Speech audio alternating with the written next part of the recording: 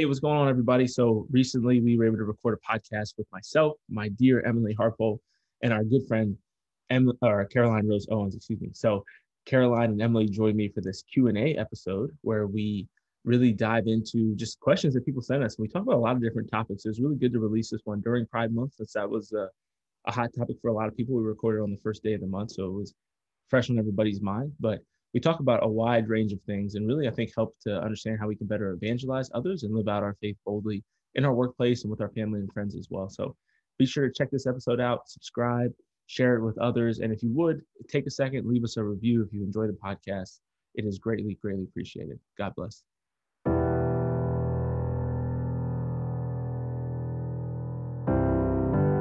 You were never out of the fight. You were created for a time such as this.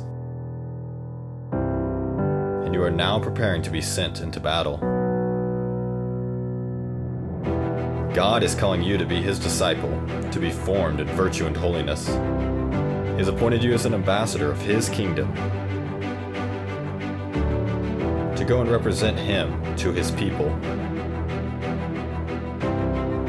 And He's enlisted you as a soldier of Christ, to be sent out to fight for the good in this world. You are not made to make excuses. It's time for you to take extreme ownership for your life, for all of your life. It's time to rise up and finally be the man or woman you were created to be. Follow God. Lead others. And never surrender. It is time to begin seeking excellence. What is going on, everybody? This is your boy, Nathan Cranfield. Excited to have with me today two of my favorite ladies, Emily Harpole and Caroline Rose Owens, also known as Crow to those who love her the most. Caroline, I once asked Emily if you could be a groomsman at our wedding, but unfortunately she's not progressive enough. So that's not going to happen, but it's still nonetheless a blessing to have you with us today. How's it going? It's great to see you. I don't even know if I can answer because I'm laughing so hard over here. Wow, what a true honor that would be. But right? Just Photoshop me into the photos. That's the plan. I'll send you a photo. You can still be in the photos. Yeah. You'll still be okay, there. Yeah, I'll stay to the side. Yeah, that works. No, but like I am doing the groomsman. What is it that like helps get us ready? Like, well, the bridal attendant. Yeah, exactly. Like the groom. Kind of like a servant. You can be like our servant. No. I think is the word I'd like to use. Okay, sign me up. Call me servant. I love that. No, but it is so good to finally make it on the podcast. It's been a long time coming. I've been begging Nathan. I think every Monday I send him a reminder. At least.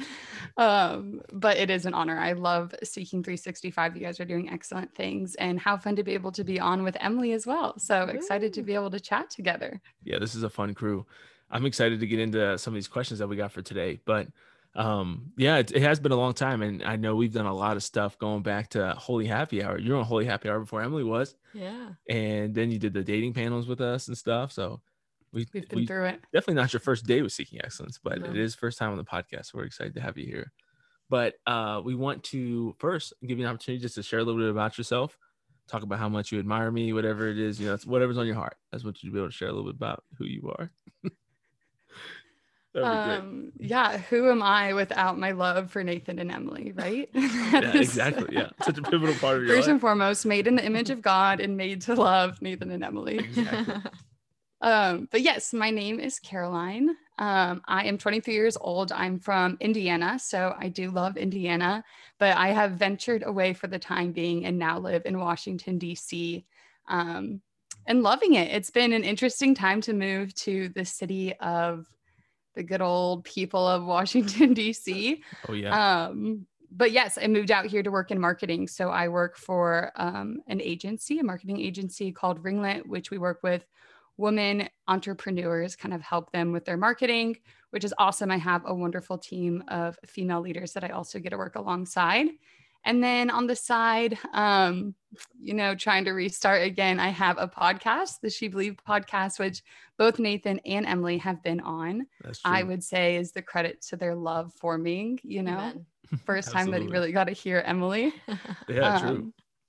But yes, I love serving women. I love the church. I grew up Catholic. It's something that I've been really passionate about, of giving young women, especially high school and college age, an example of what it looks like to live out your faith in the world, in the workplace, in friendships, what that looked like in college. So just trying to figure out what that looks like now as a young adult in the world, and bringing people into that journey as well. Love to hear it. See, that was great. That was amazing. She acted like she wasn't ready before this, but you were definitely always prepared.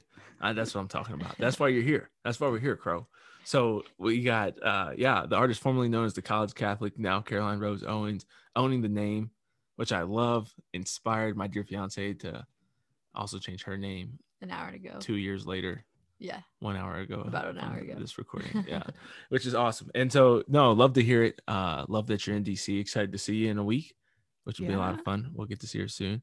We actually spent my 27th birthday together in Indiana, which is the most eating random pizza and playing basketball. An awesome fact of my life. Yeah. It was a delightful day, which is a lot of fun. But we're going to go into some Q&A today, which I'm excited to do. We've never done this before. Never done a Q&A episode.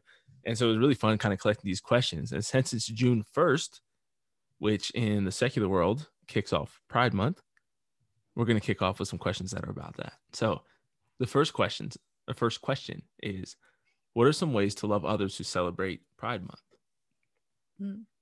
So I think to answer that, somebody needs to give a little bit of a foundation of like church teaching on same-sex attraction. Oh gosh. Okay. Former Culture Project missionary would be great for that. Seriously, I think so too. Who's got a catechism near them? She is the catechism, basically. I had a feeling you're gonna do that to me there. Yeah, I'm trying to bring myself back to some of my training on just like, especially loving people. When I was in the Culture Project, we went through a lot of training on loving students that would come to us with this. And something I talk about a lot is I was kind of shocked, but not shocked by every sexual integrity talk we gave, or every chastity talk we gave. Somebody like a middle schooler or a high schooler would always bring up the question about same-sex attraction and different things like that. And so, the church teaches, right, that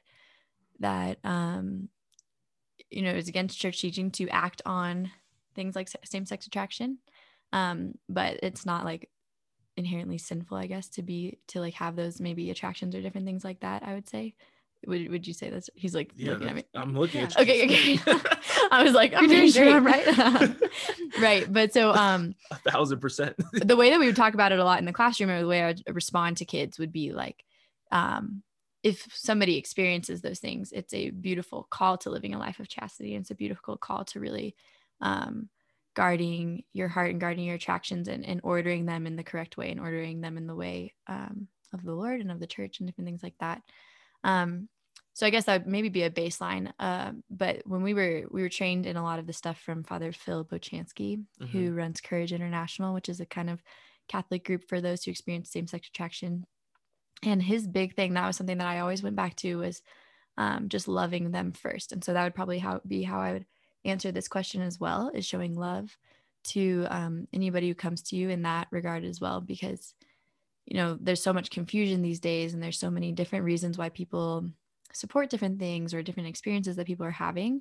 It's important to love them first, and then ask them questions and get them thinking and talking about what they experience, and talking about what they think is, or why they support certain things, I guess.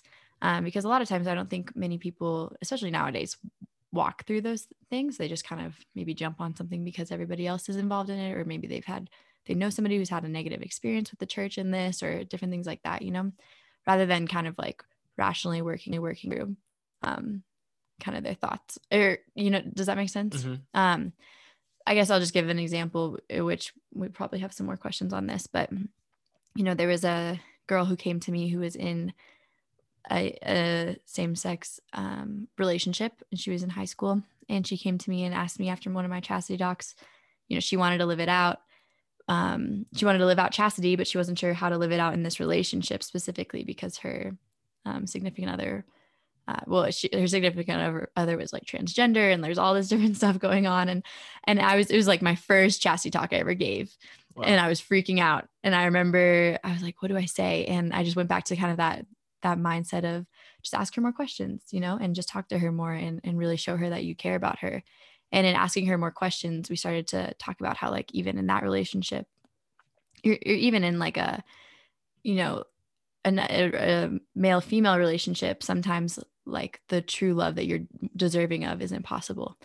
Right. And so that's why I like kind of started talking to her about that. And like in relationships, when somebody's not giving you the love you deserve, it's good to kind of get out of those relationships. And she ended up agreeing with that, which was really cool, And so it was kind of like we were able to agree on something like that, and just hope that you plant the seeds for further discovery, for the Lord to work, I guess, in that way. So sure. I don't know if that was like a rambling of different things, but as Nathan wanted us to not be prepared and just come up with whatever the Holy Spirit told us to answer these questions with, that's kind of was my experience with that, of loving people first, asking questions, staying strong in your beliefs, and staying strong and also studying these things and learning about them, so you know what to say when people question why you believe what you believe. I think would be an important thing, especially more and more nowadays, because everybody asks about it nowadays. But, very common. Yeah. Carl, what are your thoughts? Yeah, that end point that you were saying about just educating ourselves. When growing up a cradle Catholic, just didn't have a lot of interactions with people with same-sex attraction or transgenderism, etc. And in high school, one of my close friends from youth group, actually, the summer after we went away to college, came back and kind of sat me and my friend down and told us that he was gay. And it was just this huge shock of just kind of like what had happened. This guy was really involved in youth group. He was great, frequent the sacraments, and then he goes off to college for a year and comes back. And it was really hard, because this is like someone that you love and the church is teaching on it, at least to the extent, that like I feel like we all do. And then how do you respond to someone that like you have a relationship with, not even just like a random stranger asking you questions? So like you were saying, Emily, I think just responding in love and just reminding them that like you still love them. And even though like you don't support their lifestyle, like just continuing to show that you care by asking questions and kind of just getting to, I think, the root of what brought them there. While you were talking, Emily, I did take it upon to pull up the catechism. Amazing. Crushed it. And something that it says is, when it talks about same-sex attraction, at the end it says, these persons are called to fulfill God's mission in their lives, and if they are Christians, to unite to the sacrifice of the Lord's cross, the difficulties they may encounter from their condition. Which even for myself, I think is a really good reminder, because I don't know if this is like going to sound bad for me to say this, but I think sometimes when I encounter, especially Christians with same-sex attraction, like it just seems so distant. And I'm like, they probably don't want a relationship with God if they want to pursue this lifestyle, etc. When in reality, like they have the same call that we do to take up our cross. It just looks different than what our crosses may be.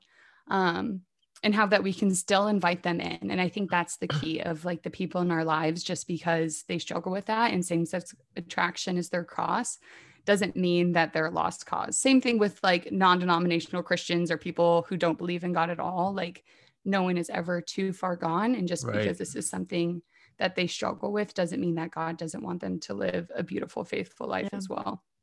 Yeah. And that's why we would always teach it in the context of chastity too. And that like, this is something, if you really like learn about chastity, you can live it out even no matter who you're attracted to or anything like that. Right. Yeah. I think there's many common mistakes that people make. And that's one of them. I think it's just assuming that people who experience any of those things, right, in the LGBT community, like that they automatically don't want anything to do with God. And it's like, we all want that. Like we're all wired to want that. And everybody's trying to fill, every time we seek after sin, right, we're trying to fill a hole that only God can fill in our lives. And so I think that's really important. And then the other thing I think that is really important too is just constantly remembering that there's a truth and love aspect to this, right? And it doesn't mean that you have to lead the way with fire and brimstone, right? But you also can't accompany people to hell. And that's the other extreme people go through, right? Is like you have people who just yell at them and be like, you're sinful and like, right, like you're going to hell. And then the other extreme is to just never bring up the fact that hell exists and that, you know, acting on same-sex attraction and same-sex sexual relations is inherently sinful, right? And so you have to balance those two, right? And get to know people and start by asking questions. And it's really amazing how much people can really kind of discover and come to on their own when you ask them questions. But at some point, I love in Made for Love by Father Mike Schmitz, he talks about how you have to come to this point of like, what now? You know, he talks about somebody coming out to him and how at some point you have to ask them, okay, so what are you going to do about it? You know, because I think to a certain extent, we can kind of, what you were talking about too, even with your friend, is like we can kind of overreact. And I think part of why we overreact is that we don't often get transparent and like share our sins with other people or our desire for sins with other people, right? So like if I had a, and this is pretty, you know, I'm not trying to be vulgar or anything, but like if I had a homeboy that comes to me and he's like, man, you know, he's married or whatever, he's single, he's like, I'm really tempted to like look at pornography, right? Or to masturbate. Or a married guy come to me and is like, I'm really tempted to like really attracted to this woman that I work with or whatever it is, right? Like you wouldn't automatically, the way that we respond to that and the way that we respond to somebody saying I have same-sex attraction is utterly different when it shouldn't be, right? And we all have these temptations and these desires to sin at times, especially in the realm of chastity, right? Like, exactly. I mean, any guy is going to have like at times where they, you know, can't help, especially, I mean, we're all working out and trying to get more holy and trying to like fight against that. You know what I mean? Those of us who are trying to get closer to God. But any one of my male friends, no matter what stage in life they're at or whatever, is going to have some, and it happens a lot for women too. It's not only men. Yeah. I think it's a little bit stronger in men, more common, but for both men and women, we're all going to struggle with some type of either emotional, sexual, whatever it is, chastity, right? And so I think if we all got better at just like having accountability partners and like good brothers and sisters in Christ, and we were transparent and honest about who we are with other people, we wouldn't be so burdened and overwhelmed when somebody shares what they're struggling with. That's true. But we don't often vocalize ours. And so we want all of our friends to think we're perfect, living these great lives oftentimes. And then somebody comes to us and they're like, this is what I'm struggling with. And you're just like, whoa, what? You know what I mean? But if you gave your confession to them too, they'd probably be like, holy crap, are you serious? You know what I mean? Like, I can't believe that. So yeah, so I think it's interesting, but I think the ways to love them is understanding that love is both sharing the truth and being compassionate, right? Yeah. So it's not loving to tell somebody that what they're doing is right. And we have to be really careful with that. And it's something that I've been weak in my life at certain times with friends who are living sinful lives intentionally. To not call that out at some point is not loving, right? Because I mean, I just always think of that. I read that a lot. Ralph Martin talks about that a lot, of like, you can't accompany people to hell. Yeah, that's not accompaniment, right? Like at some point you have to actually challenge them. Jesus called sinners, but he made them change to follow him. He didn't say keep doing everything you're doing. You know what I mean? Like, stay a prostitute and come follow me. Right. And prostitute on the road with me. Like that wasn't the move. That's not how it worked. So there has to be a call to repentance. You know, I always tell people, repent and believe. Like that was the most basic form of the gospel, right? Is repent and believe. And we always want to just talk about the belief part as if like repentance doesn't matter, you know? Yeah. I think what you're talking about is especially if you are like in deeper relationships with these people too. Yeah. And calling them on to that too. And like, if you're not, or you just are, because when I first read the question, I was more thinking, since I don't have too many people in my life that would probably fall under this category. I was kind of thinking more people I walk like see across the street or something like that, you know, that like have a flag or anything like that, and just being like, how can I like love them in this moment, and then ask questions when possible, you know? Right. And then and not have this like immediate judging and distancing of yourself, you know? Yeah. Because a lot of times within the church, you can almost have like a fear, like there is like a legit homophobia that exists within the Catholic Church for sure, among certain people. It exists in the world, but I think in the church, it's not just like, we often get accused of homophobia by just calling out, like a lot of times we get falsely accused of homophobia for like just calling out the fact that it's a sin. But there are like a certain group of people who are like legitimately like would distance themselves and like not want to sit next to somebody, or like are, you know, wrongly disgusted at people who just experience same-sex attraction. It's like, that's not it either. Yeah. You know what I mean? Like that's just absolutely not the answer, to start treating people differently because they experience this. So it's important. But number 13, can someone with, let's go to this question. Can someone in a same-sex civil union enter the church if they desire full communion? They're in a civil union, they're acting on it. So I would say no. Right. Now, my question with this is, I think that it depends on the timing. So I think if you're technically in a legal same-sex civil union and you like separate from that person, go to confession, right? And you're like, you repent of living that lifestyle, and you're still technically in a same-sex civil union, I think that you could enter the church, because that doesn't actually mean anything in the church world, right? You have to just, they probably would repent. Like encourage you to get like a, now if you're actively living in the same-sex civil union, I mean, anybody would. But I think if you're actively living in it, what you said is 100% right. So I don't know where the question exactly where that lies, but I think that that's the main thing, is that you can't, you like, I think the wording of that question is really important too, because it says desire full communion. The only way to be in full communion with the church is to accept church teaching. Right. And church teaching on homosexuality is very clear. And so you can't actively be in a same-sex civil union and be in full communion. It's like, that's an oxymoron, right? Like, it doesn't work. So I think you'd have to repent first. Anything else you want to add to that, Crow? I think you're right on. What are you guys' The thoughts? heavy ones. Yeah, for sure. Coming in hot. What are your thoughts on attending like a gay wedding or something like that? Oftentimes the question that gets posed to us by secular people, if you've ever experienced this, I've had this happen to me all the time. Like, what if your son or daughter was gay? Mm-hmm. Then what? Then would you go to the wedding? I wouldn't go to the wedding. And why not? I wouldn't either. Well, this is from your podcast with, what's her name? Kim, yeah. Kim Zember, because she was talking about how like attending is like celebrating it, right? Mm-hmm. And yeah, that would be just, celebrating it. We can't celebrate something that is sinful. Right. In the same way where you're like not really supposed to go to someone's wedding who is Catholic and getting married outside of the church. Yep. Right. Yeah. Which is, I mean, that's like a super slept on one, because that happens all the time. You know what I mean? Like, that one is unbelievably underestimated, I feel like. Yeah. There was a few years back that a family friend, there was like a whole family, they all decided that they were just going to be really bold and tell people that they weren't even going to come if they were getting married outside of the church and stuff. And I remember, you almost have to make it a rule ahead of time. Yeah, it just makes it easier. You know what I mean? They just started telling everybody, they were like, if you decide to get married outside the church, we're not going to come to your wedding. Yeah, which I think is amazing. Yeah, to be bold about that. It's really good. Which, like, going back to the situation of like, if that was your son or daughter, like, I would hope that you were having those conversations and making it clear why you weren't coming, but still like showing your love and I don't want to say support, because that's not like the right, but like explaining to them why, so they understand and they have the free will to choose against that. But you would hope, like, leading up to that, if you have somewhat of a relationship, that they would respect your authority as a parent or a relationship in some sense and understand why. And I think that's a big thing too. When you hear, I mean, I don't know too many of the circumstances when you hear about people who, like, you always hear these stories in the media or something about somebody who's kicked out of their family for having these attractions or different things. And I kind of I wonder how many of the parents or family members actually explained things rather than just reacting to it. Right. You know what I mean? Oh, for sure. And who knows, you know, there's a lot of different things that can go into that. But I think, again, that's why we should educate ourselves and know the reasoning behind it, or know, like, ways to explain it to other people. Because there's a lot of unformed Catholics who just say, I'm not coming, it's bad. And it just seems unsupportive, and they don't actually know how to explain it. They just know that it's wrong.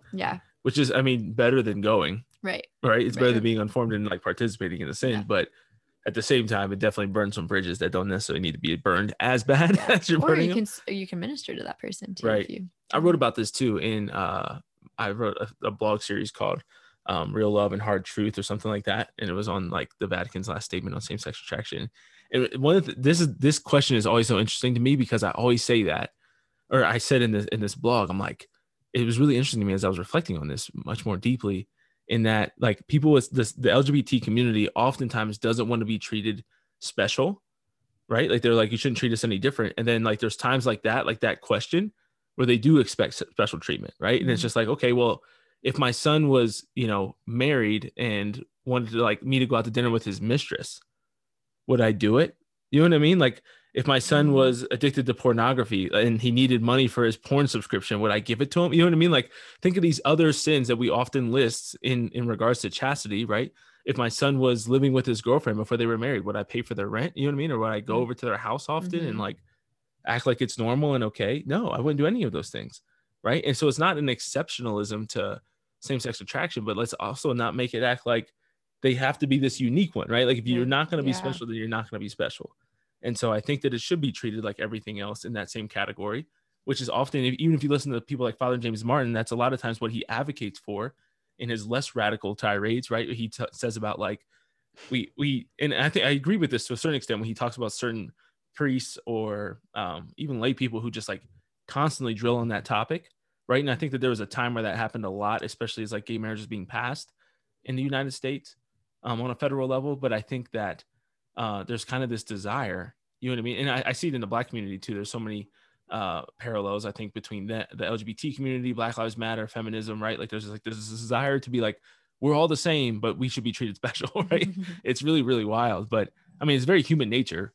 It's like a toddler wants that, right? To be like, I want to be treated like everybody else. Like I want to be treated like a grown up until I have to do grown up stuff, you know, until I have to clean up like everybody else. And then I want to be a kid again. And it's like, come on, dog. That's not how it works. So I think this rolls into to another one of just like living out your faith without being judgmental, even when you don't agree with people's actions. So there's some other examples of this that aren't just same-sex attraction, obviously.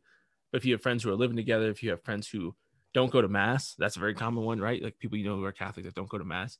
How do you guys kind of balance that? Whether that's like being friends with people. I'm sure you've met a lot of people in DC who are either fallen away Catholics or whatever, but don't go to mass or living in some type of way. You might have family members or friends, but Crow, what would you say for you? Like, how do you kind of go about being bold in your faith and living that out without trying to like come across as judgmental towards people? Yeah, it's, I think, sometimes a hard balance depending on who you're trying to minister to.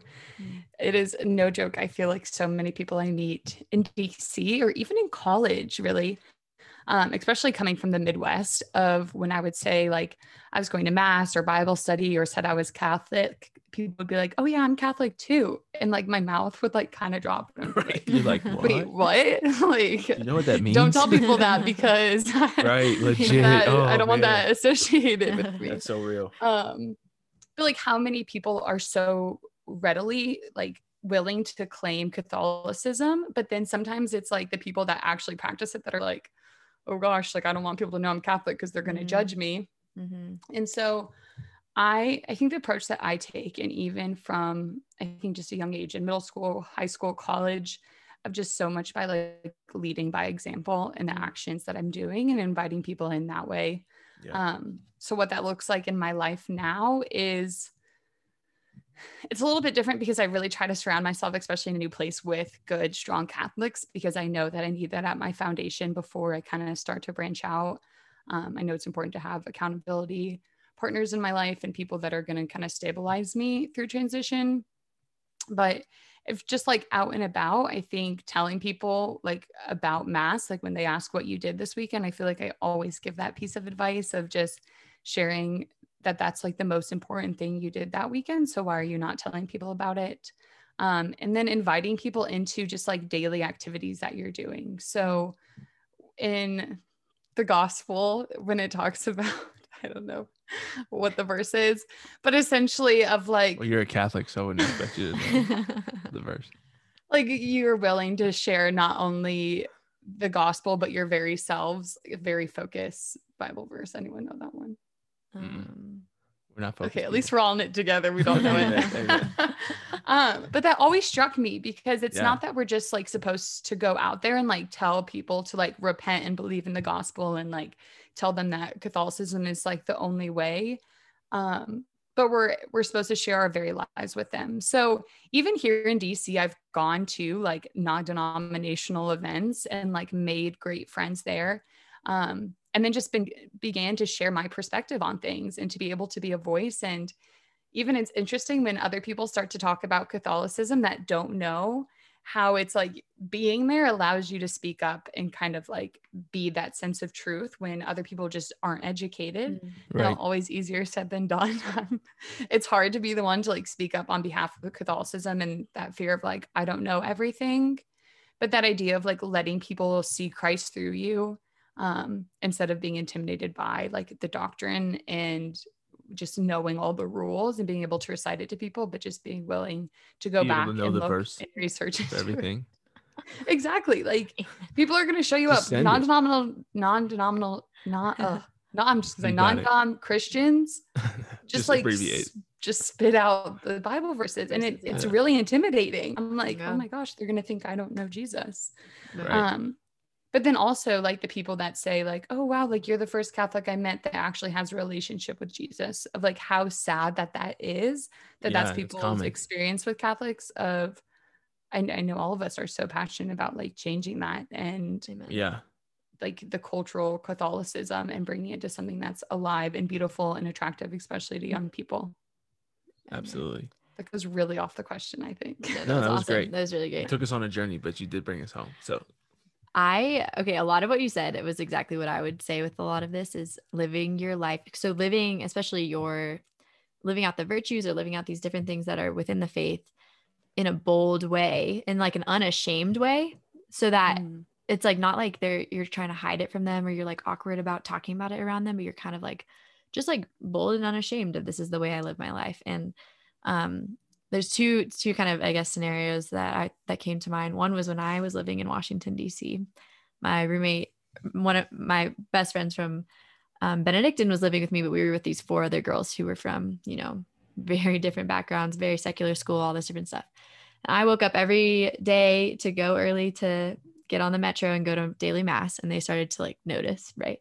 And sometimes my friend and I would talk about our faith, or we would talk about different things. Like we would get into conversations about saving sex for marriage. And we would just be like, yeah, that's just how we're living our life, kind of, not in a way of like, you should be doing this, but it was like, this is how we're living our life. And they start to like change, like notice that there's something different about the way you're living your life.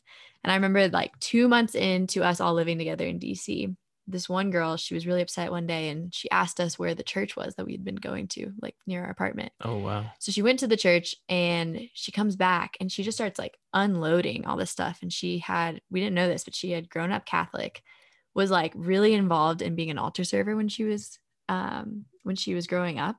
And the nun that she was really close to at her school had passed away that day. And there was something about like that whole experience of her passing away that brought up all these different experiences. And she was like talking about how much she loved being an altar server and all this different stuff. And like, she was not living that lifestyle, but it was like really cool how we were there and we were living with her. And because we had just been bold about, oh yeah, we're leaving for mass today, or we're Catholic or whatever, that in that moment of her kind of like grieving that, she was able to kind of turn to us and kind of go back to those roots of her own experience as being Catholic, and remembering the joy that it brought her and different things. So I thought that was something that was interesting that just came to mind in that way. But yeah, we were really bold that whole summer of this is how we live our life. And the second way has been recently, I've noticed this, Nathan and I need to talk about this more, like dissect this, but us moving to Denver and not living together, and like this whole weekend experience of moving into 2 separate places has like brought so many, like the amount of conversations I've had with like my hairstylist and the movers yesterday, like all these different people who are like, oh, you're moving to Denver, you're engaged and you're not living together until March, Mm-hmm. And we've just been like, yeah, I'm living, with some girls in this one part of town, and he's going to be living in the apartment until we get married, blah, blah, blah, blah. And just like unashamed talking about that in a way that you're unashamed about it. And I've like seen it in so many, it's been like so interesting. Yeah. I don't know if you've noticed this in the last 48 hours, how many people have just been like, my dental hygienist today, she's just like, really, and it's just like a way of living your life in a different way, showing that it's possible, showing that there are people living these things out even today. And I think it starts to get people thinking about it, Right. And if it helps change one person's heart, bring one person closer to God, is it worth $4,000 in rent? Right. Absolutely. Yeah. Right. Exactly. And I'm trying not to get too worked up about this, because I really think that a lot of times what we're talking about, just like being bold in your faith, I'm not saying that people are cowards if they don't do it, but it is an act of cowardice to not. Mm-hmm. Right. To like be with somebody and they ask you like what you did over the weekend, they need to hear that you went to mass, and you don't share that. When you can share things like you're living separately or you're not doing, you know what I mean? Like to just bring a rosary into your office at work. Like I remember doing that in the Army. That kind of goes into our next question about like, how do you bring your faith into your career if it's not directly in ministry? And but before getting too much into the work thing, I want to talk about like being judgmental. I think we have to be aware of like, who do you often judge the most? Right. I used to say this in Black and White Like Me when I was writing and talking about that a lot. And racism is like, in my first letter, I asked the question of who makes you the most uncomfortable? Could be the person with tattoos on their head. Could be the person with same-sex attraction. Could be the man that dresses like a woman. Could be a Black person. Could be an Asian person. Could be a man. Could be a woman. It could be anybody, right? An elderly person. Could be a handicapped person. Could be a mentally handicapped person. Like are you prone to judge the most? And for me, I know that I'm most prone to judge people who are extreme leftists, or especially people who are Catholics or Christians that are very lukewarm or not living their, like people you talked about who will go and say that I'm Catholic and don't want to live it at all. I'm like, just like Revelation says, like, just be hot or cold, bro. Like, Yeah. You know, I always say like your faith is kind of like coffee, right? Like it's worse when it's lukewarm. Like you either want iced coffee or hot coffee. Nobody says, yo, give me that shit room temp. You know what I mean? Like nobody asked for that. Nobody asked for it. It's awful. And so like, that's how people are when they're out here trying to be Catholic and just super lukewarm. It's like, bro, just like, don't even claim that. Just be like, I used to be. I'll take that. You know what I mean? Like, I'm not going to be mad at you. I'm not going to judge you. Like, you can just say whatever you want. I used to be Catholic. Cool. You know what I mean? I might ask you, like, just out of curiosity, like what fell away, or if you want to talk about that, we can. But it don't give me this, I'm Catholic too, and then be a scrub. I mean, it just drives me nuts. And we're obviously all growing, and but I think we have too much patience with ourselves sometimes about how to live out our faith, and how to be bold in that. And especially when it comes to work in a career that's not in ministry, but it's such a good place to be like, this is my ministry in a sense, right? I was talking with your sister about this earlier of like, especially if you don't have a ministry job, which is perfectly fine, right? Like a lot of people don't. And we need people to not have ministry jobs, right? Like, amen. Yeah, you know what I mean? Like it would be impossible. Like the church wouldn't operate if we didn't have people who are making big money and just any money, or just like out in the world, right? Like you're in the great place for evangelization. But a lot of times when you're not in ministry, we still don't view that as our work as ministry, right? And like St. Joseph is such a great person to help form us in that, to see our work as prayer. And we have to be careful with this balance of just by my actions, people will be evangelized, right? Like sometimes you gotta be like, bro, you're not that holy, right? Like, I know you think that you're just walking around with like this radiant light and like everybody notices, but sometimes you might have to use some words, right? Like saints did that, right? Like they called people out, big officials, people that they knew, whatever. Like St. Nicholas going around slapping heretics, you know, like not saying you got to pull out the backhand on them, but I do think that we have to be ready to like occasionally, like you said, Crow, to share the Catholic perspectives amongst Protestants, right? And we just had this conversation with this dude who was giving us the tour around about my apartment, our future home together, the place I'm going to move into soon. The other day, he was kind of like hit us with I've been told this 1,000 times, where, you know, Protestants, Catholics is like, yeah, you know, it's all basically like different structures or whatever, but it's all the same. I've been told that many, many times. And it wasn't until I was like 25 that I finally started being like, it's not.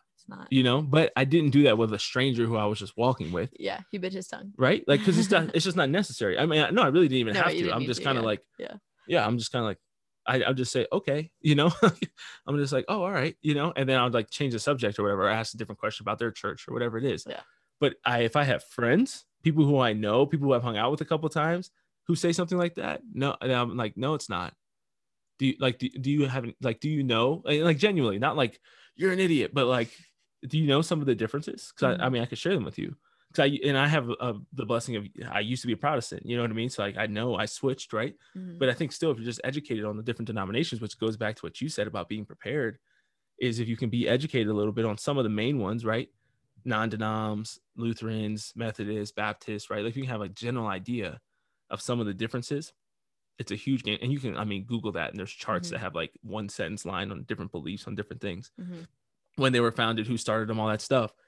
But I think if you can have that, then you can be prepared for when somebody says something like that, and you can actually be bold to be like, let me educate you on why that's not true. And why do I want to educate them? Not to be right, not to make them feel like a jackass. I want to educate them because I want them to go to confession and experience that. I want them to receive communion and receive the Eucharist, right? Like I want them to be in full communion of the church because I believe this. I'm not just like playing games out here. And so that's the thing that's dangerous for individuals who aren't bold about their faith, is like, you just don't really believe this. That's all it is. And I honestly feel bad for you. Like, I know I said it was cowardice earlier, but I also think it's like a lack of formation and a lack of depth in their faith. And it's just like, you're just not on fire. Like, you're just not about this. And that's okay. But just understand, like, you're not actually in the game if you're not ever evangelizing. Like, I think if I could have like one main message in my life, it's just that if you're not evangelizing, you're not a Catholic. And if you're not bold in your faith, you're not a Catholic, especially now in 2021 America. Like, if you're just out here going to mass quietly on Sunday, not saying anything to anybody, you haven't invited anybody to mass in 18 years or whatever, you know what I mean? Or in your whole life, like, you're just not doing it. If you're not evangelizing, sharing your faith and being an example, being bold, that the people around you don't know that you're pro-life, don't know that you have these stances on things that are important, you're not in the game. You're really, you know, I mean, Taylor Marshall's kind of off the deep end in certain ways, but I think that like he often uses the quote, like, if you're not doing these certain things, you're not on the team. He sets the bar pretty high on that, but I still think we do have to have like a bar that's like, if you're not doing these things, you're not on the team. If you're not going to confession multiple times a year, right? If you're not, you know, praying every day, if you're not going to mass, obviously every Sunday, striving to go to daily mass when you can, if you're not learning about the faith, and especially if you're not sharing the faith, you're just not really on the team. You're just wearing a jersey at home, watching the game. and thinking you're on the team. Dang. Snaps. Ooh. Yeah. So anyways, I try not to get worked up there. This is what Nathan's most passionate about. Yeah, it's up there, man. It's like top 3. So bringing your faith into your career, I'll touch on that just real quick. So what I did when I was in the Army a lot was just, like I said, be simple with what I did, with trying to go to daily mass once a week and letting people know that I was doing that. Obviously letting people know I was going on Sunday, like you shared, Crow. That's a great way to like evangelize on planes and stuff like that too. But just kept a rosary in my office, or would keep like a little, like we had like little Army Bibles and stuff like that. And we keep that off to the side. Another thing I did was like in my downtime, I did this in multiple places, but especially in the Army, I was reading. And when you're reading, it's annoying because people will come up and ask you what you're reading. But if you're reading something that's good and helpful for them, like you can share that. And if people ask you something like that, like the best way to evangelize, the easiest way to be bold in your faith is when somebody asks you a question about it, right? Like it's annoying when you're the one that's coming out and be like, can I tell you why I prayed the rosary? And it's like, hell no, like get away from me. You know what I mean? Like you're weird. But if somebody comes up to me and is just like, what, you know what I mean? Or just ask about that. Oh, you're Catholic or whatever. Like, yeah, you know, the rosary is a big part of my life. Or, you know, like it's easy when somebody asks you about it, they're open to it and they want to learn, and you can have great conversations. But it's weird when you just like try to shove it down people's throat. And that's what everybody thinks that we do, those of us who are bold. But it's like, no, you have the promptings, because we all know this, right? Like we all have had the experience of having promptings of the Holy Spirit to say something and not doing it. Yeah. And then people who don't act on it and are being cowards will try to be like, oh, I'm just being prudent. And I'm just like, I'm so glad I'm not one of these loudmouth Catholics who try to show my faith on other people. And it's like, no, you're being weak. You're just trying to cover that up. You're trying to cover a vice with virtue, and it's just not working. So stop it. Anyways, let's lighten it up a little bit. Okay. Let's go with, what are some of your favorite ways to pray? Wait, do I not get to speak on the work? Yeah, I'm the one person that like works in the public world. I was gonna ask that. Forgive me, Father, for I have sinned. Yes. No, I did just want to talk. I just want to talk a little bit because this is something that I've been struggling with, especially with like Pride Month. Like my company posted a photo today to like celebrate. Really? And it's really difficult because we are a secular company. It's like hard to like talk about your work. I'm like trying to be distant, but like also be honest.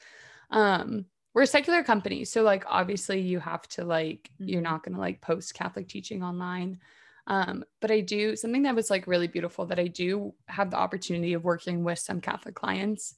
And one of them is a lawyer, and he is just so funny. He started joking around of like, let's start trying to like nonchalantly push some like Catholic teaching in our LinkedIn post. And it's like, I'm telling you, like, he's a legal recruiter. He's like trying to find people to get new jobs, like nothing to do with the faith. Yeah. But he like genuinely wants to be able to like bring the faith to people through his work and through this approach of like holistic living. Seeking excellence. I need to interview Seeking excellence. He's awesome. I'll give you his contact info. Perfect. You guys would get along well. He's a big Trump fan. Oh, nice. But just like going through work things like that, of like when conversations come up with coworkers and it's like things that you don't agree with, or they're trying to push like the liberal agenda for like just like different marketing campaigns or things like that. How do you stand up and say no to people that are in charge of you? And that balance of like being respectful, but then also like, what is your obligation to the faith? And I think that's kind of just like a challenge that a lot of people don't talk about or don't really know how to handle. And I'm certainly still learning, but I think it comes to like personally, like, what are you representing? And I think that's something like I always really try to come back to, of like, my identity is not my work. It's not my job. It's like first and foremost in God, and that I'm a Catholic. And so I always want people to know that about me individually instead of what I do. I don't really know where I'm going with this, because I feel like I'm definitely still in the midst of it. You're hilarious. Tough though. That is hard. Yeah, definitely. But I think on just like a more like low key level, maybe more like practical, with coworkers, of like people that maybe you don't agree with. I had a situation where I met up with a coworker, didn't really know where they stand on anything. I mean, I'm in DC, like it's really up in the air. Like conservatives are very limited. And they just asked me a simple question about kind of like current events, what's going on. And I chose to answer honestly. And I was like terrified. We're at a happy hour. I'm like, this could end really badly. And she responded in like a really positive way and agreed. And just Wow. like to see how our relationship has changed since that moment of just honesty. And she could have responded differently. Maybe she could have disagreed, but I think that Right. boldness, like you're talking about, Nathan, is so important because it's always an invitation for other people to be open and honest. And especially Catholics, conservatives, whatever kind of like the non-popular ideas right now, the non-woke culture, like it's hard to be honest and to stand up. But I think so many people are hiding that you think it's just you. Yeah. And so not being afraid Amen. to say those things and allow other people the space and the platform to do so, especially in work, Yes. and some of those relationships that you don't have as close of understanding of like who they are or their personal beliefs and morals. Yeah. Mhm. I've been so shook at how many like conservatives like come to me, especially on social media. Yeah. Like a lot of people through social media, but people that I knew growing up, that I was just like shocked sometimes. I'm just like, you're a conservative, really? It's crazy, but it's a lot of fun. But I think, yeah, when you're bold like that, you really do open it up for people to kind of get to know you better. But I think one thing that was really beautiful in your answer there is just like the need to try and fail. Like we're so afraid of failure all the time that we're like, I'm just going to not do it Mhm. because I don't want to make a mess. I don't want to push people away or whatever. And it's like you're if you're trying, like the Lord will form you, right? Like if you're praying and discerning and allowing yourself to understand when the Holy Spirit is prompting you to say something, because that's my first instinct Mhm. is to pray. And like with the guy the other day that was giving us the apartment tour, like I know I don't even really need to like deeply pray. I'm just like, I know, Lord, that this is like not the moment, right? Like you formed me. I've had enough of these situations where it's like, okay, this is not the time. Yeah. But in other times it's like, okay, I'll say a quick prayer and be like, Lord, like, is it go time? Like, what do you want to do here? You know?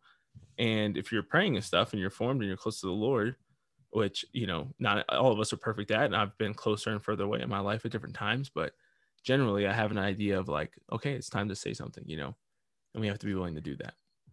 Yeah, I think that's key, is that discernment of like situations. So going back to like my unending story about like work situations, if things come up like that, like I think just what is the time and place to address those situations or maybe Right. speak up and say Yeah, and you have something to be that you careful don't at feel work comfortable with. sometimes. Yeah, but I think using discernment there is like a really good point.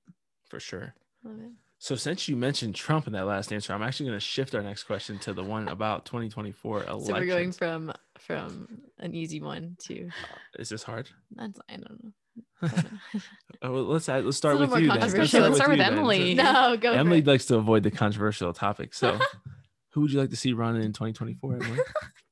I know my answer to this. We just talked about this. Did we? Yeah. Tell the people, please. DeSantis. Yeah, Ron Yes. Ron DeSantis. DeSantis. I'm yeah. Ron DeSantis all Yes. day. Here's my Oh my gosh, me controversial too. statement is that I am not Team Trump. Yeah. I don't I think he'll personally- win. I personally I don't think it would think be he's bad. the answer. Yeah. Yeah, I've never been a crazy Trump guy. I voted for him, obviously, and all of that stuff, and like support him as far as I feel like I can. But I just feel like conservatives, to a certain extent, I think conservatives what we make a lot need. of mistakes, Mhm. especially as a Black man, especially in the way they approach the Black community and minorities in general, or lack thereof. You know what I mean? Or fail to do that at all. But I think one of the things that they make a mistake in is like conceding certain things that are like conservative principles for the sake of like popularity or trying to like win back the woke. Mm. Caitlyn Jenner is a great example of that, Oh my goodness. right? Like how we're gonna back this. And it's like, what is wrong with you for like being like, oh yeah, this is the answer, right? Like we're gonna support it. And it's like, are you mad, man? Like, no, that is the dumbest idea. Yeah. But I think Trump would be that in 2024. It's It'd like be- my man's getting old. Like hit the campaign trail and like fire your people up about whoever it's gonna be. Yeah. You know what I mean? Like for this other person. But I Yeah, think somebody like definitely. Ron DeSantis, I can never remember the governor of South Dakota's name. Chrissy Noem. I'd love to see her as a VP Mhm. potentially. Mm. Yeah. I think that could be a fire duo. But Ron is just my guy. I think he's a virtuous, strong man who could like have the same kind of pushback as DJT without the controversy and like the utter like the other tone deafness that President Trump gave Absolutely. us, Amen. which we just like it just didn't help, especially And there they seem towards to the have a end. good relationship too. So I could see.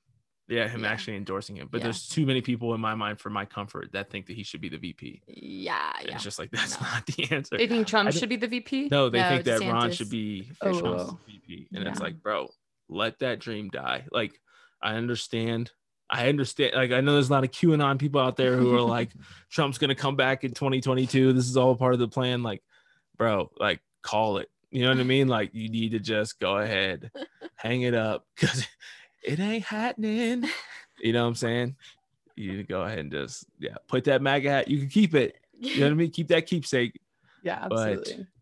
But yeah, Thank you you. gotta go ahead and let that thing. It's more of a state of mind now, you know. MAGA. Exactly. Yeah. Exactly. Right. I'm trying to think. What should we go into next? This would be a fun one. So, somebody asked me how I'm feeling about moving to the blue state of Colorado, which I think is fun because you basically did the same thing, you know, and moving to DC. Yeah, except I'm not a state yet. True. Yeah. Yet. Yeah. Keyword there. Keyword there. Wow, that's terrifying. So, yeah, legit. How did you feel about it? Like, what was it? I mean, it had to be a huge shift from Indiana. I come from all kinds of different states, shift. from swing states to red states. I don't think I ever lived in like a pure, like one that's as blue as this, but PA is kind of going that way, which is where I grew up. So yeah, that's true. But what was it like? Was it a pretty big? It was, especially moving here during COVID in an election year. I moved to DC in September. And so I really saw everything from ACB to RBG to ACB, the election. The legend. ACB brings me so much joy. She is like my hope for America. We need her to start doing some work though. Yeah, so. You're not kidding. Make some stuff happen. Yes. But it was really tough. In all honesty, it was like the whole mask thing, like just I think escalated, and COVID escalated in my mind and like in my heart, seriously deep down of, I feel like I went through a period of really uncharitableness of like, I would just get angry at people. And people just are not nice here. Sorry if people are like from DC that are listening to this, but Midwest they just, nice. It's the Northeast. There's no Midwest nice. No. But I do think the perk of it is that like the conservative people stick together, which is something that I really admire. Because in Indiana, it's more so like, I would say like the liberal people are the people that have to keep quiet, or people just don't talk about it because they just assume you're conservative. Where in DC has been like really challenging, but a good challenge in the sense that people like know their stuff here and they're either working in politics or they really take an interest in it. I've never been like a huge political junkie, but I've been kind of forced into it just with conversations here. And I recognize how important it is to just be informed. That's surprising to hear that you have not been.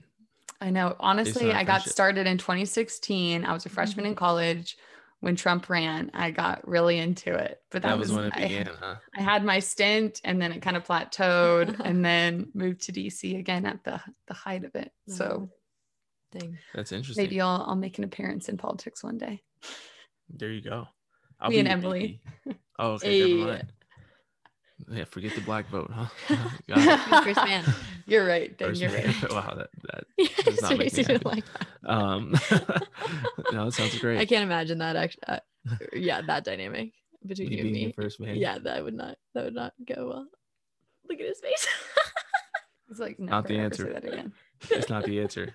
For me, my opinion on moving to a blue state is that we're open to leave.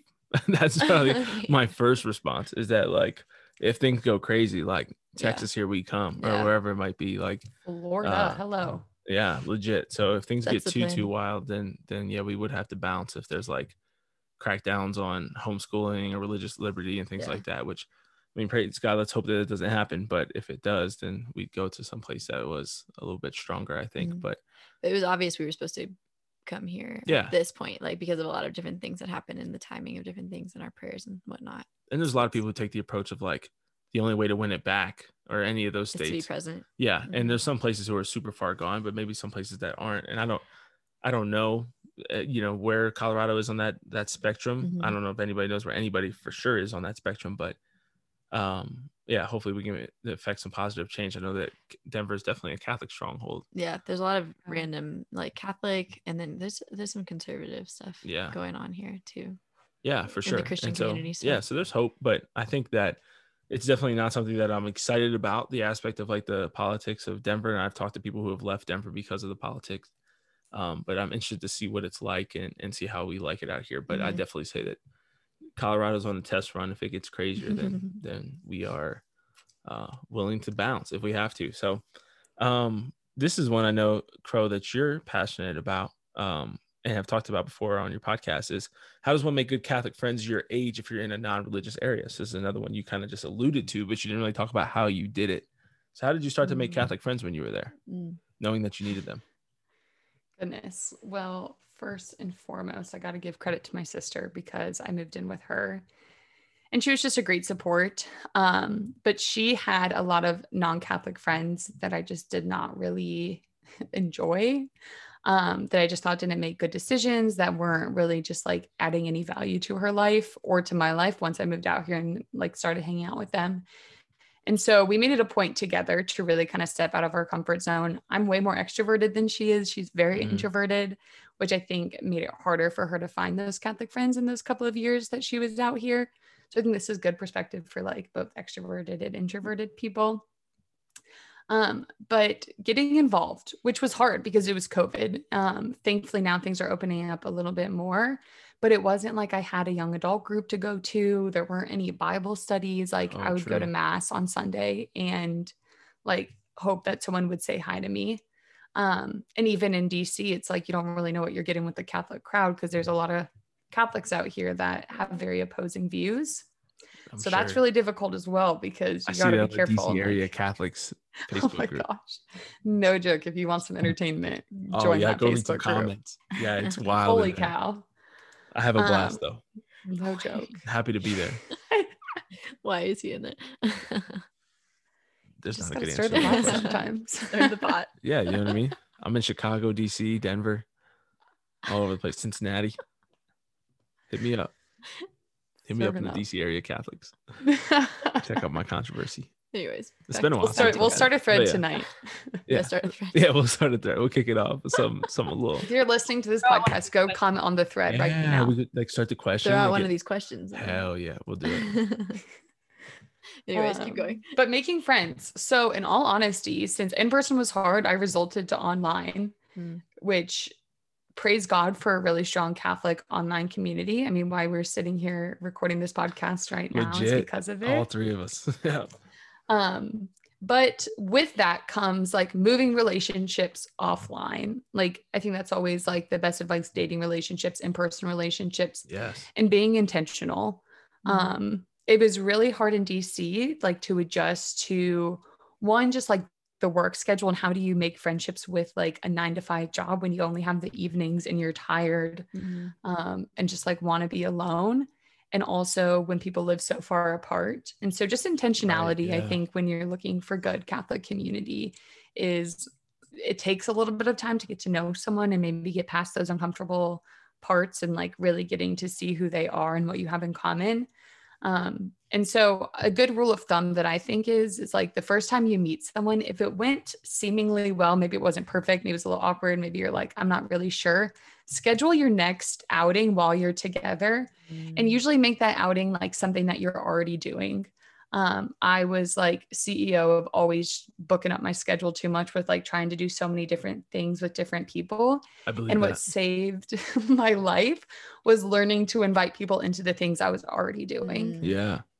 And so if you want to build intentional community that's also lasting, bring them into the things that you're already have going on or that already interest you. And so I think that's a great way. And just putting yourself out there, like introducing yourself to people after church. I joined a gym because they finally stopped the mask mandate. So I decided I will now give them money since I don't have to work out and wear a mask. Hell yeah. So watch out, guys. I'm coming for your fitness. Hey. I love it. Wow. Team Swole over here. Emily's flexing. Flex what? I don't know, but she's going to be the cover, Emily flexing. Just kidding. You're so strong, honey. Thank you. You're welcome. We're getting there. You're so strong. Okay.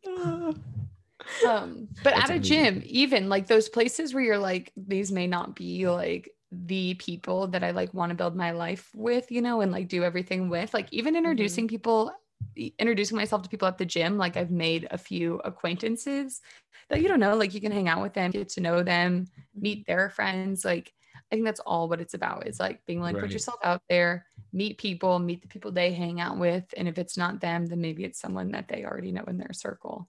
Yeah. I think you see on social media a lot of times today where people will make like the jokes, the introvert jokes of like, people invite me to stuff and I just like rather stay home, and then they wonder why they're lonely. And like when you move to a new place, like you have to take some L's, right? Like you talked about being tired from a long day and maybe you have a long commute home, but somebody invited me to go play golf, or they invited me to the gym, or whatever it is. Like sometimes you got to just do it, right? Like you got to go to the happy hour because like you're trying to meet people and it's hard, but it's difficult. But then people want to say like, why can't I meet any guys or any girls or have any friends? And it's like, because you don't go do anything. The other thing I think is really important is to pray for it. Not enough people ask God, but her roommate was like one of the girls she's living with now was telling us a story today about how she like really was like sobbing one night, like praying for a friend to like move to Denver with her. And like, like that night, her like in the moment, I think like one of her best friends from childhood texted her that her and her husband were moving to Denver in 2 weeks. And it was like crazy, but like God works. He doesn't want us to be lonely, right? And I remember doing that in the Army. It was like, I need a good Catholic friend. And I was like, Lord, you gotta give me at least one. I'm wild out here. You know what I mean? Like if you don't give me at least one, it's gonna be crazy. And so I always had one, and I had to be bold, and I had to share, like we were talking about earlier, the way I met Colin, my friend who lives in Aurora here, was just saying, you know, to him one day, I saw him at daily mass once from across the way, and so we were all standing, a group of soldiers, and I was like, hey, what'd you give up for Lent? And what are you doing for Lent? And just kind of boldly, he was like super taken aback. I was just like, what? Like, are you Catholic? Like, what do you, I couldn't believe I was actually talking about that, you know, in formation. And I was like, yeah, I am. Like, what? So tell me, like, what are you doing for Lent and whatever. We had a great conversation and hit it off. And he just helped us move the other day. Yeah, he helped me build my bed the other day. He's a legend. Good Colin. Shout out to you, Colin. Yeah, he's great. That's awesome. Anything else you want to add? I think prayer is a big part of that. I think I've seen that time and time again of God be faithful in those ways. And I think he acts fast because he knows, like, I mean, Genesis is not good for man to be alone, like in all aspects of that. So continue to pray. And even like I said, in the same sense, dating too, people are always like, if you meet someone and you're like, oh, this isn't it, you never know who they could introduce you to. And my mom always says, like, you have no business being alone or saying no to things. Like, you need to put yourself out there and continually do so. Yeah, you have to work on it. I think that's great. Anything else you want to add to that? That mostly covered it. I think I have fallen into the vice sometimes of just like waiting around for things to happen and not making things happen as well, especially in relationships. And that's something that I'm really I really don't want to do in this move, especially in this time of creating community. You know, I want to be really intentional about it. For sure. Yeah. That's great. So now we'll go back to the light one that I had dabbled in earlier of what are some of your favorite ways to pray? Which I'm interested to hear Crow's, because I know some of yours, I know ours are very different. So ours are very different. You want to share how you kind of go into it? How I pray. When we go to adoration and stuff, we do like utterly different things. So this is kind of a cool question. Let's see. Divine intimacy. Yeah, I read Divine Intimacy every morning. Well, so I guess my prayer routine is I wake up every morning early and make my coffee and then get back in bed with my 2 books, Divine Intimacy, which is kind of like a meditation book, or has meditations for each day, and it's like Carmelite prayer, or like Carmelite spirituality. Carmelite spirituality, I guess, in a sense. I think not that I'm saying that I'm questioning that, but is it like this meditations and stuff? Probably only like 3 people will look it up and prove you wrong. Okay, so great. And then after that, I usually just pray the liturgy of the hour, like morning prayer. And so just kind of like more structured at the beginning of my day, because that helps me be really like just structured through the rest of my day. Right. Whoa. Sorry. And then when I go to adoration, though, I'm very like when I was in the Culture Project, my spiritual director tapped into this imagination that I have, like a wild imagination. I'm always thinking up of like scenarios or different things like that, or thinking about things. Sometimes it's helpful, sometimes it's helpful, sometimes it's not. And my spiritual director, in his just being so great, very helpful in prayer though. Yeah, and being so great, that had come up in some way, and he basically decided to like drive that into beautiful spirituality and stuff, and teach me how to use that for prayer. So I'm really into imaginative prayer, where I just like sit in meditation and sit with whatever, I mean, if the Lord brings it up, in my mind and just kind of like imagine certain things or imagine certain situations where I'm like with our Lord or with Jesus or different things like or Mary, and just imagining conversations and basically bringing to them whatever through those times, bringing to them whatever's on my heart. And then usually I journal about it afterwards and just all write it down and journal through whatever I have experienced. So that's like a way I would pray, I guess. That's great. Yeah. What did you mean? Like when we go to adoration, I feel like I journal more than you. Yeah, For sure. yeah, Definitely I at journal all. more than you. I don't do liturgy of the hours. Yeah. I don't journal, and you're doing divine intimacy. Yeah. And so I'm like, well, sometimes I read, but usually I just like pure mental prayer when we get there really together. In mental prayer, yeah. And we'll pray the rosary when I'm there. Yeah. Oftentimes, or with Hallow or like Divine Mercy Chaplet. Divine Mercy Chaplet. Yeah, and using Hallow more often. But before I go into mine, Caroline, you want to tell us a little bit about your prayer game? Yeah, it might sound a little repetitive because Emily was talking, and I don't pray with the same things, but definitely like, especially changing routine post college, recognize like I need that kind of structure. Where before, like I could walk across the street to the Adoration Chapel or make it to daily mass every day, like all of those things that provided structure in my prayer time that leaving didn't allow for sometimes. Definitely fell off my game when I like just tried to do like the mental prayer and was like, oh yeah, like I'm just gonna like sit here and pray in the morning or even in the evening, and it just would not go well. Or I would get frustrated because I'm like, I just keep talking and I'm like, what am I doing here? Or I get distracted because I'm sitting at home and just stop altogether. So I really love having like something to follow along with, whether it be like a consecration book that I'm doing, or I really love when Blessed Is She does like their Lenten and Advent journals. Like I honestly need something like that year round that like I can track with and have something specific to pray about, because I think I always go back to like the same prayers or like just asking like intercessory prayer. Right. Yeah. But recently I've been trying to get more into scripture. And so I've been praying through Acts and just reading a chapter or two in the morning, and then just kind of doing like my own form of Lectio with that, and then journaling about it, of just like, what is it that God wants me to learn from that? And sometimes it's like, oh, okay, like this isn't much. And then sometimes it's like, oh yeah, the whole thing is amazing and like super relevant. So I think just having something to track me with, like that I know that I can consistently go back to. Gosh, I haven't been to adoration in like 2 or 3 months, which is just so sad. But I mean, I love a good like adoration night with some praise and worship and a reflection. Yeah, that's like, great. Count me in. But just don't get to do that very often, unfortunately. That's awesome. So my kind of strategy, I always talk to people about like having a good warm up. And so I love the St. Augustine prayer, where it kind of starts with like, breathe in me, O Holy Spirit, that my thoughts may all be holy. Act in me, O Holy Spirit, that my works too may be holy. And there's like 5 lines to it. You can Google the rest. But I love doing that. So I do that I have 3 rounds of that, but in between each of the 3, so there's 2 kind of like flexible things where I'll either pray like the Angelus or recite scripture that I have memorized if I don't have like a Bible with me, or I'll read a passage of scripture or whatever. Sometimes I recite like the Ranger Creed in that time, or like the poem If. Like there's a bunch of random things that are kind of my go-tos that kind of give my head into like a contemplative. Thank you. I go 0 for 1 and immediately I'm getting bailed out. No, that's good. I appreciate it. Good cutoff, man. So it's not good for man to be alone. He needs a helper. So contemplative gives me time, a contemplative spot, makes me think about my life and different things that are going on. And kind of depending on how I'm feeling is what I'll pray in that moment, in those in-betweens. Once I have that, I kind of feel like I'm set. So it's like 5 to 7 minutes, usually 5 to 10 minutes. It gets me kind of warmed up. And then I think another thing that's different with us is I think use my Bible a little bit more often.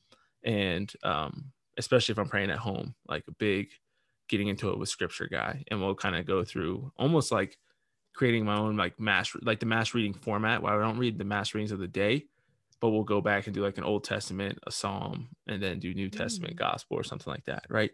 But I kind of pick, sometimes I know, because I used to do it a lot in college, I can kind of go to be like, what am I kind of dealing with? You know, like who do I want to read? Like, what do I need to kind of get into?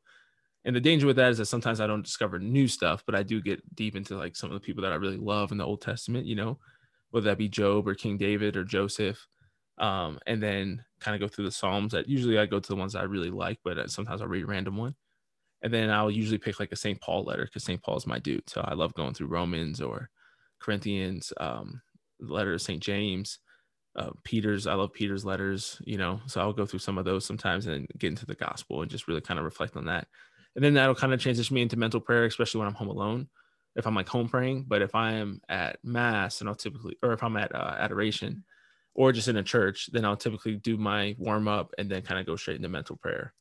Because I don't take my Bible in there with me because it's kind of big. So then I'll just go straight into mental prayer and just kind of do that. And then usually use Hallow after like 10 or 15 minutes to do like Divine Mercy Chaplet or like a readings or something like that. And have them read the scripture to me and just kind of, you know, meditate with it that way, Lectio Divina and stuff like that. But definitely bigger in the scripture than most Catholics. I know that for sure. But yeah, that was a great question. So I'm glad we got to go into that some. I kind of want to do like, since we're not really running out of time. I don't like to say that because we can go as long as we want. I'm the boss around here. You know what I'm saying? Like, no, nobody tells me how long my podcast can be. So, I kind of want to do like a lightning round though for the remaining ones. Oh gosh. And to see if we can do like one person answer each one. We don't have to necessarily rotate so somebody gets screwed with one, but I'm thinking we'll go with the ones that we have remaining. Crow, I don't know if you saw the document up, but we'll just kind of go down the list there. I think Emily should kick us off. I'll take number 3 since I know everyone's terrified of that one. And then we can all kind of crack at 4 or whatever. We'll just kind of go through it. So let's rotate through that. Em, I think you're best for this. I don't know that I kind of know the answer, but I don't have a great explanation of it. But question is, what are your personal opinions on IVF, in vitro fertilization, for couples who cannot naturally conceive children?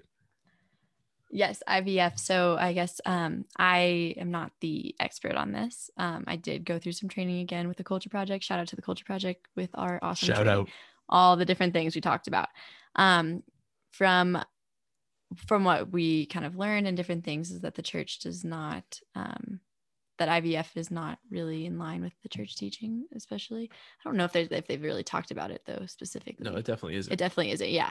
It's not in line with that. And so brief explanation why. Yeah. Brief explanation why. Basically, it's artificial contraception. It's artificial. What? It's conception. It's artificial contraception is what I said. Oh, okay. Right? Yeah. Well, IVF is in a sense, the best way to kind of talk about it is like you're playing God, like you were trying to kind of control. That's what I'm saying. Yeah. Yeah. That makes sense.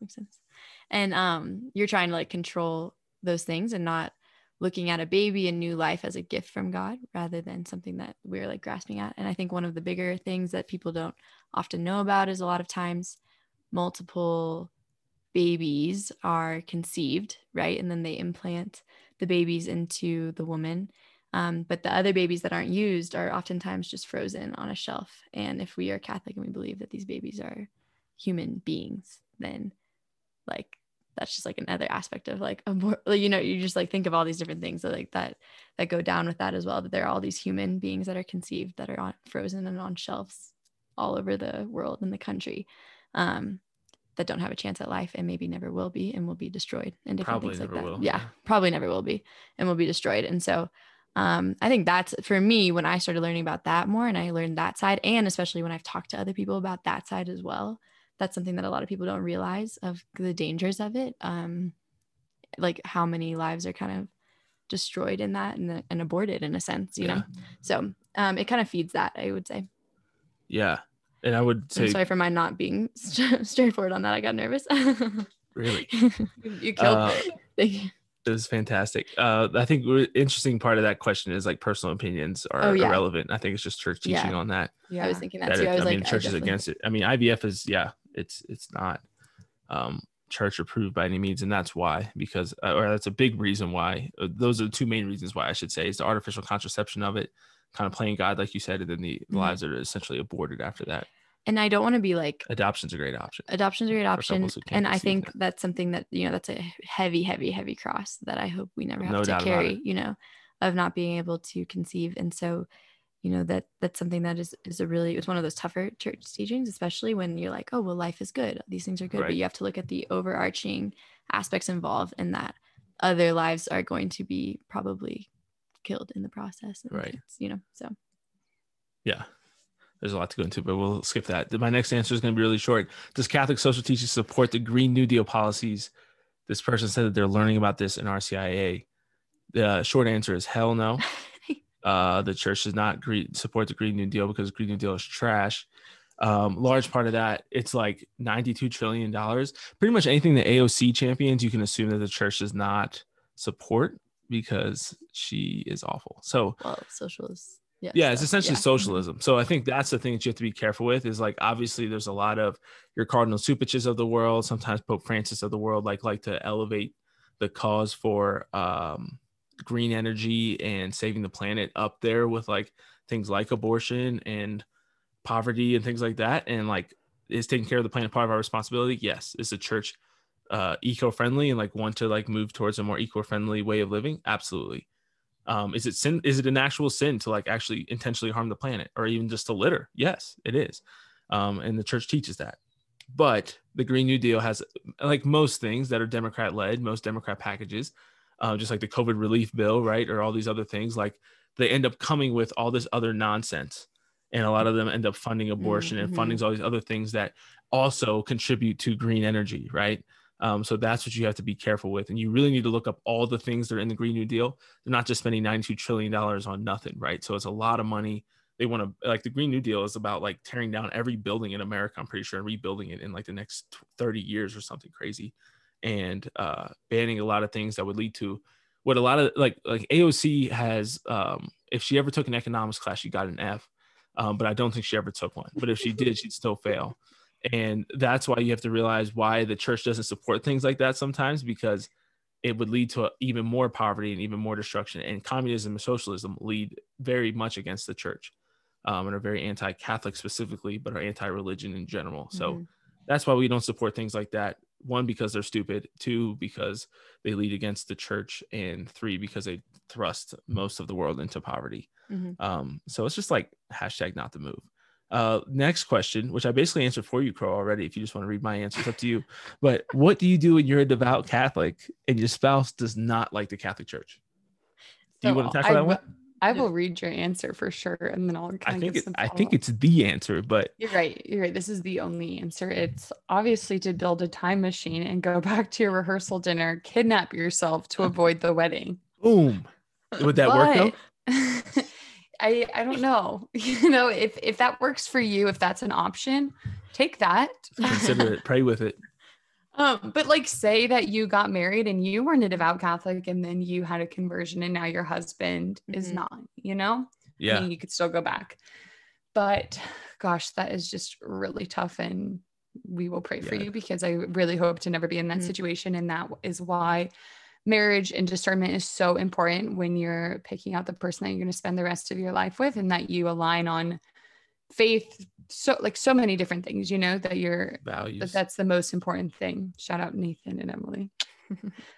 We agree most of the time on the important things always, I'm sure. Yeah, I would agree with that. Amen.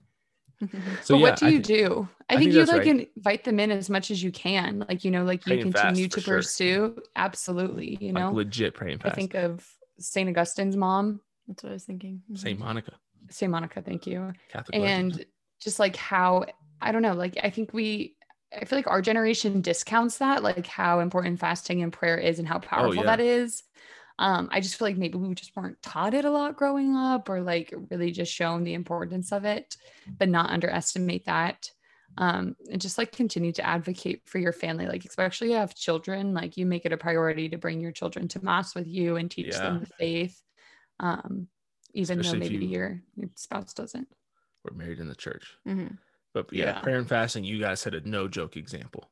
You know what I mean? Like no lukewarmness, because that's not going to attract anybody to the faith. No. So that's great. Thanks for answering that, Crow. Best practical tips for chastity and dating relationships. Go. Practical tips. I can just like list out some practical things, I guess. Talking about it, right? Like having conversations about like being bold about your views on that and what you want in the relationship. I've heard a bunch of awesome, you know, different things, like making sure that you are always in a place where you can get caught, like there's other people around that are holding you accountable. Praying for that, and praying with each other for chastity in your relationship is a good one. Making sure to set boundaries and talk those out and different things, and share like when, like what is too much or different things like that. And being able to talk about that. I'm trying to think of other things. Assess when you fail. Okay, So when you do fail, when you cross some lines or you go a little bit too far or whatever it is, like what was the reason? it'd be like, where did we go wrong here? Yeah. You know what I mean? You start to realize, oh, every time we fail, it's at midnight, or every time we fail, set it's a in this curfew. place. Yeah, And we different started things. to learn those things and be like, okay, Yeah. you got to get out of here by 10:30 on weekends, or Yeah. 11 on weekends, 10 o'clock on weeknights, and stuff Yeah. like that. Start to kind of do like your little evaluations of like what led to this. And So- you can do that with yourself. right. You know what I mean? Yeah. When there's self-falling and stuff too, Yeah. or emotional falling of Yeah. being like, where did this begin? The Swaffords always say like a lot of times you fall 10 steps before the actual fall, right? Like, Right. that you are not setting yourself up for success. A lot of times we don't do that in For our sure. in our relationships, or or even I guess personally as well, if you're struggling with Yeah. different things. As soon as you start to like waver a little bit, it's going to be even greater to fall and to be tempted. And so That's so true. thanks. What is the best thing a young person can do to evangelize their family and friend circle? Great question. So first thing that my thing with this is that you're not always supposed to evangelize your family. I think we feel like this desire to because we're close to them and we love them. But if there's any circumstances where you're going to convince me that truly living by your actions and not using your words is the most effective way to evangelize, it is with your family. Like if there is a way that is true, it's with your family. I think that the less close you are to somebody, the more almost you have to use words, right? Like that you have to be a little bit more bold and like vocalizing that you go to mass and vocalizing that I pray the rosary, right? Or all these different things. But if you're close to somebody, like they should be able to see that a lot more through your actions, right? And I think you have to, as I said to the person earlier with the spouse that's not into the church, you have to set a bomb example, right? And you have to try to live beyond reproach, and you have to recognize that you're going to fail and make mistakes in that. But you try to set a great example, start living your life differently. When people in your life see that like you're happier, you're more successful, you're thriving, you're a better steward of your money, your time, your life, you're more joyful, you're more patient, you're more forgiving, then people will want to be more like that, right? And the people that are close to you, because they've seen you so much, like I've had not given up on a lot of my friends and things like that, but I know that because they saw so much of like the old me and who I was then, that it's really hard now for me to come back and be like, live differently, right? Which is why one thing that I think is so important, my biggest life lessons that I try to share with people on this topic is so many people are not doing things like what we're doing right now because they're too focused on always trying to save their family and friends. And so a lot of us have missions and things that God's assigned to us, tasks that he's assigned to us. And we don't go out and do those because I want to stay home in PA and try to convince my dad to convert to Catholicism. And it's like, how many people have I helped on social media, through the podcast, through the ministry, through my writing, that would have never been reached if I was still just like so obsessed with, it's not a checklist, right? Like Jesus, I always say, like, if Jesus asked, like, follow me, which is what I did with my friends when I changed and had my conversion, it was like, I don't want to live this way anymore. Do you want to like try out this Catholic stuff too? If people say no, like he went to the next town, and that's exactly when he sent out the 72, when he sent out the disciples 2 by 2, it's the exact same thing he did. He's like, if they don't accept you, like shake off your dust from your feet from that town and go on, brother. Like keep the train moving. It's not stopping. And so too many of us stop and say like, this is my mission, is to convert my family. And it's like, that's probably not true. Like it might be, but that's like, I mean, Jesus himself went back to Nazareth and left saying a prophet is not welcome in his hometown because it's hard for a pimp out in Nazareth if you're from there, from what I hear from the scriptures. Anyways, what? It's hard out here for a pimp. It's a rap song. Crow, this one's kind of spicy, so I'm glad this one's going to you. What do you do when there's bad? Crow gets this one. Crow, I want you to know I have no sympathy for you getting this question. Okay. So what do you do when there's bad leadership or even heresies coming from the clergy? Balancing that aspect of needing to respect the priesthood, but also like, should we dissent sometimes? Should we always obey? You can phone a friend. You have 2 friends. We're gonna do telephone. So I'll start it out and then we'll pass it along. I think that just because people are priests or clergy does not make them not human, that they don't also sin, that they also don't fall short and make or speak wrong things. I think we've even seen 2 people that have good intentions and how important our words are and even the way that we say it. So like when the Vatican came out originally about gay marriage. And the way that they said it, people were kind of like, oh, like the church is now accepting gay marriage, or even things Pope Francis has said. And then when they did come out, I don't know the names of these actual documents, and we're like, no, we don't support gay marriage. People are like throwing hands, like, what the heck? Like, I thought we were leaning towards this. So recognizing how important our words are, and like, I mean, that's more on like the clergy and people in leadership, even like the three of us, people that have like somewhat of a platform, how important it is that what we're saying we're educated on and is true. And we admit when we make mistakes. But as far as obedience, like, we don't owe obedience to like a certain priest. Like, we owe obedience to Jesus Christ and the Catholic Church, like as a whole. And to the teachings of that. But as far as like one specific priest, like there's no, I mean, correct me if I'm wrong, but there's like nothing that says like we have to. Now, like priests have obedience to their bishops, or like sisters have obedience to their mother superior, but as lay people, like the church is ours just as much as it is theirs. And so I think just like discernment on our own is really important as well, and not just blindly following the people that are in charge. Absolutely. Amazing. That was great. Yeah. And I would just add to that you have to be willing to challenge authority, right? And there's a tough balance. You have to know what side you err on. I generally err on the side of being too dissenting, right? Really? Like, yeah, not a big authority guy, not huge on it. And I know it's hard to imagine, but not in love with it. And so Emily hears me rant about bishops and dioceses and stuff all the time. Yeah. Because I think that what we have to be careful with as lay people is the child sex abuse scandal, and a lot of the scandals in the church existed not solely because, but largely because of the fact that lay people just let bishops and priests do whatever they wanted with no questions asked, doubted kids and grown men who had allegations and stuff like that, because they're like, the priest would never do that. And you have to get that out of your head. You have to understand that they're human. Like you said, they're going to make mistakes. They're going to be angry sometimes. Sometimes they're going to be rude. Sometimes they're going to be dumb. Sometimes they're going to be whatever, awkward. Like, they're human beings. We have incredible respect for the office of the priesthood, but understand that just like a married person, right, like a husband and wife, which is also a beautiful thing, a beautiful vocation, can be a-holes or can like break that relationship, right? Even the ones that we think are really good, priests can do the same thing. And so there absolutely comes a time where you should dissent. And when you're talking about priests, I think you just leave the parish, right? Like, sometimes I was talking with Mary about this earlier too, of like, sometimes we're too focused on being like, I have to stay at this parish. And like, to me, that's just not true. Mm-hmm. I view it as like having kind of strongholds in the army, like when you're at war, and different bases and things like that, right? Like different places that you have, established a presence.